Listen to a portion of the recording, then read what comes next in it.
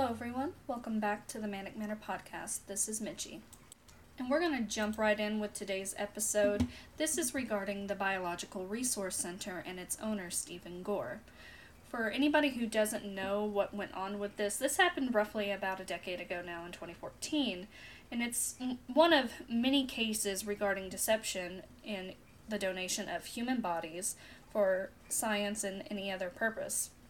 Now, traditionally, when you think of becoming a body donor or an organ donor, or if you just want to help out in any way when it comes to certain illnesses, you think that unless there's a condition that excludes you from being a donor, that these parts of your body are taken and used for science to examine these illnesses, such as Alzheimer's, cancer, just anything.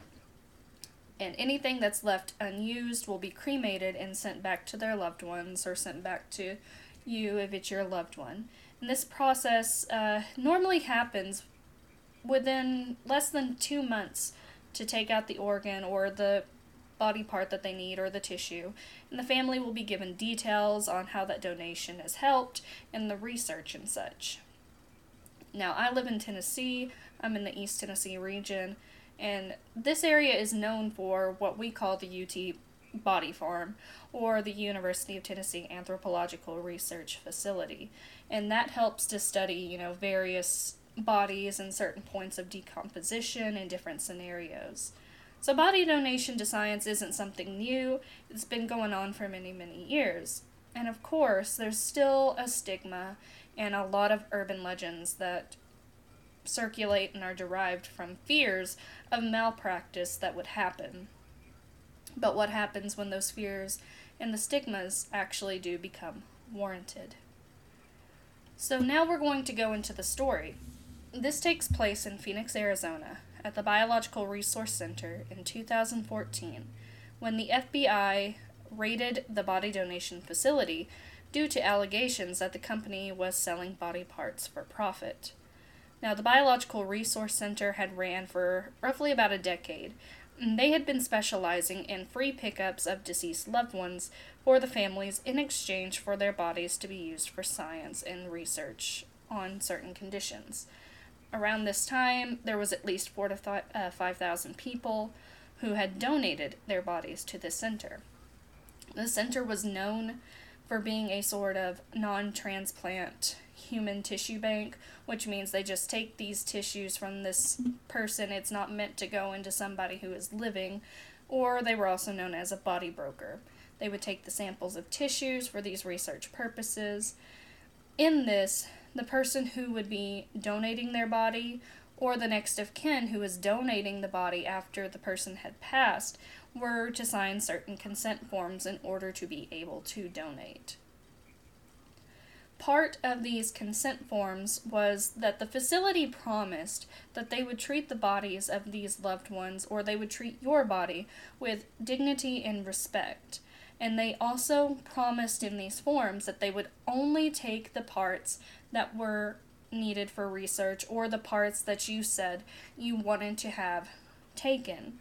The rest of the individual would be cremated, as we mentioned before, and would be sent back along with a tag number and what that donation was used for and how it helped. However, during this time frame, there was a tip that came off that claimed the place was violating these promises, and that is when the raid ensued. Now, during this raid, agents came into what was essentially a house of horrors, something you would see out of like an NC-17 movie or one of those underground horror flicks that you feel morbid for even wanting to look at. Agents reported finding a scene that could only be described as a human chop shop. There were agents that would describe bodies being stacked on top of bodies, one on top of another, on shelves within freezers. There was an agent that said that he saw male genitalia that had been cut off and placed into a cooler. And they had also seen buckets upon buckets containing human heads and various other pieces of the body. as well as a ton of blood, and it was just so grotesque. And this was putting it quite lightly compared to what these people had seen. But out of all of that, probably one of the most disturbing parts that they had come to discover while they were doing the raid, they had found a man's torso. And on this torso, he had been, of course, decapitated, and replacing what was his head was a small female head sewn on like something they said was out of a Frankenstein movie. Some of the agents that worked on this scene were said to have been severely haunted by what they saw, with one apparently even developing PTSD from the sheer horror and grotesqueness. And what was so sad, during this raid they ended up recovering about 10 tons of human remains, with seldom to no identification for the majority of these, because they were completely just butchered and put together like they were nothing.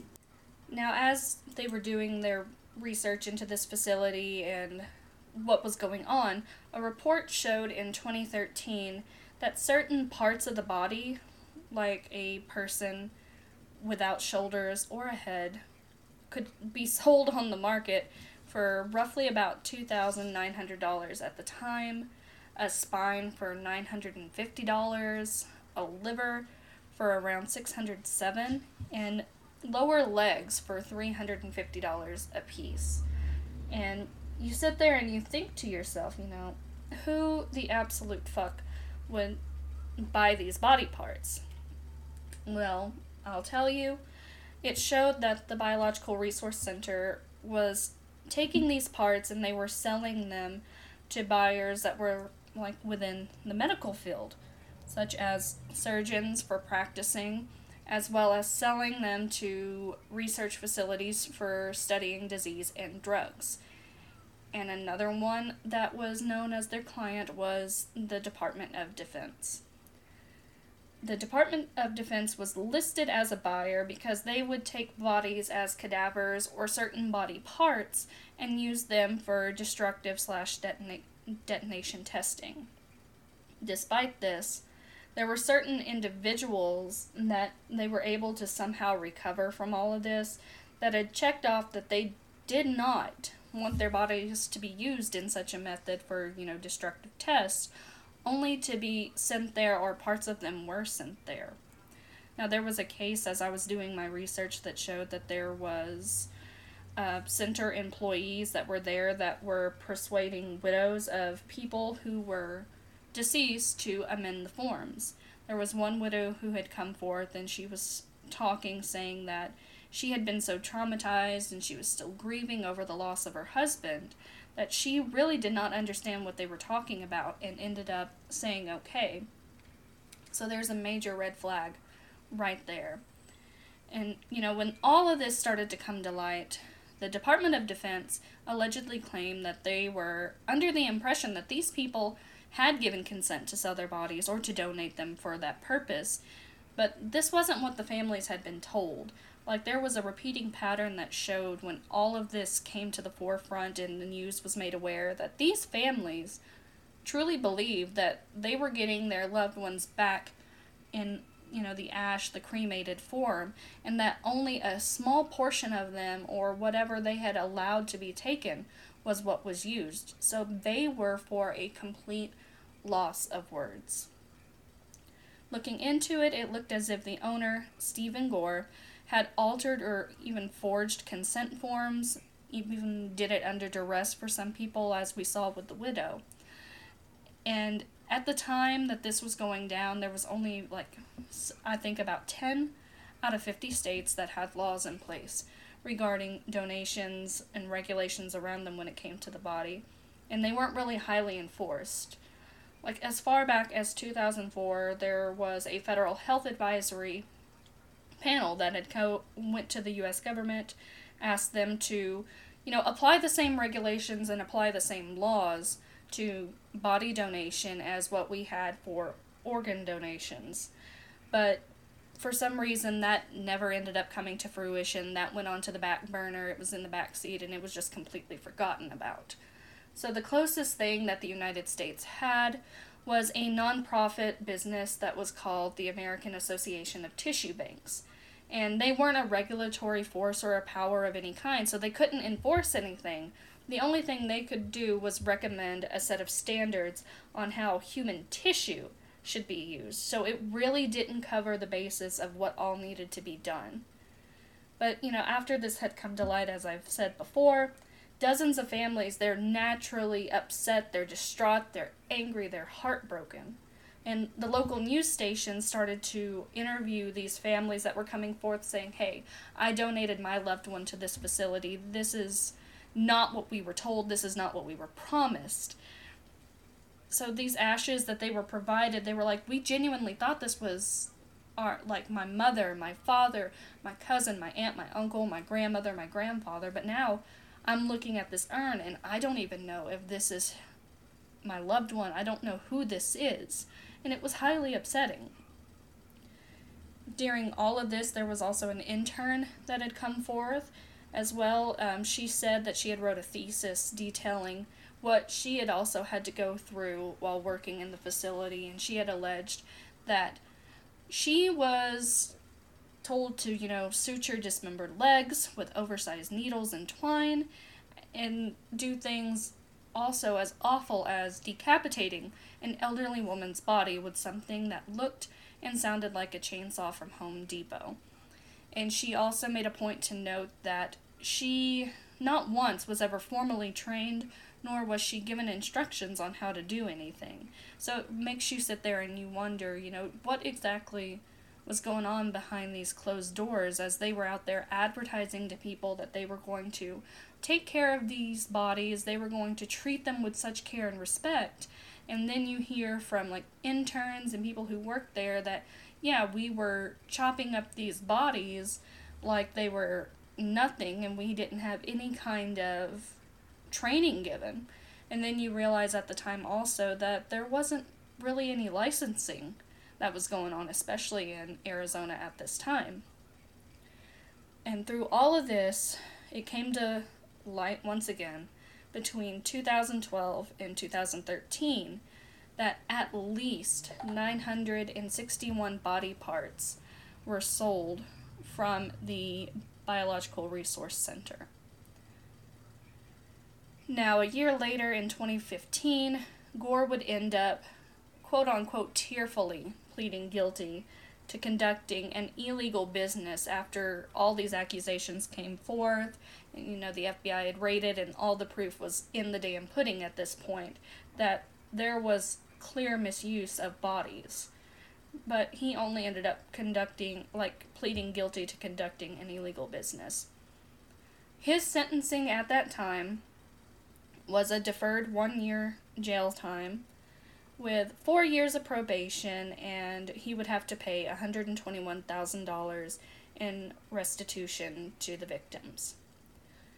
Also, around this time, in the civil cases, there was about 30 family members who had come forth and filed a lawsuit against Gore, alleging that their loved ones were not treated with respect as they were promised, and that they themselves were being misled by the company into believing that these bodies were being used for good intentions. As a result of all of this led to Arizona passing a law that said body donation companies must have a license to operate in 2017. Whether or not they're actually implementing that, I am not sure of, but it's set an ongoing precedent, I can tell.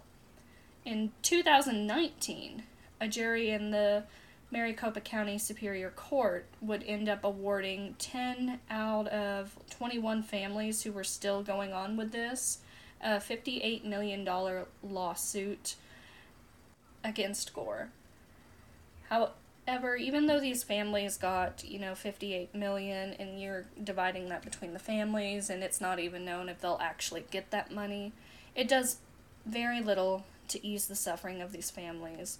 But if anything, we can hope that it has set a major precedent regarding regulations in body donation, so that nobody else has to suffer like these families did.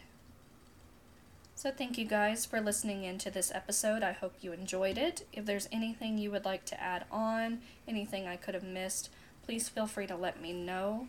You can reach out at manicmanorpodcast@gmail.com. You can also reach out on Facebook and Instagram and YouTube as well, Manic Manor Podcast.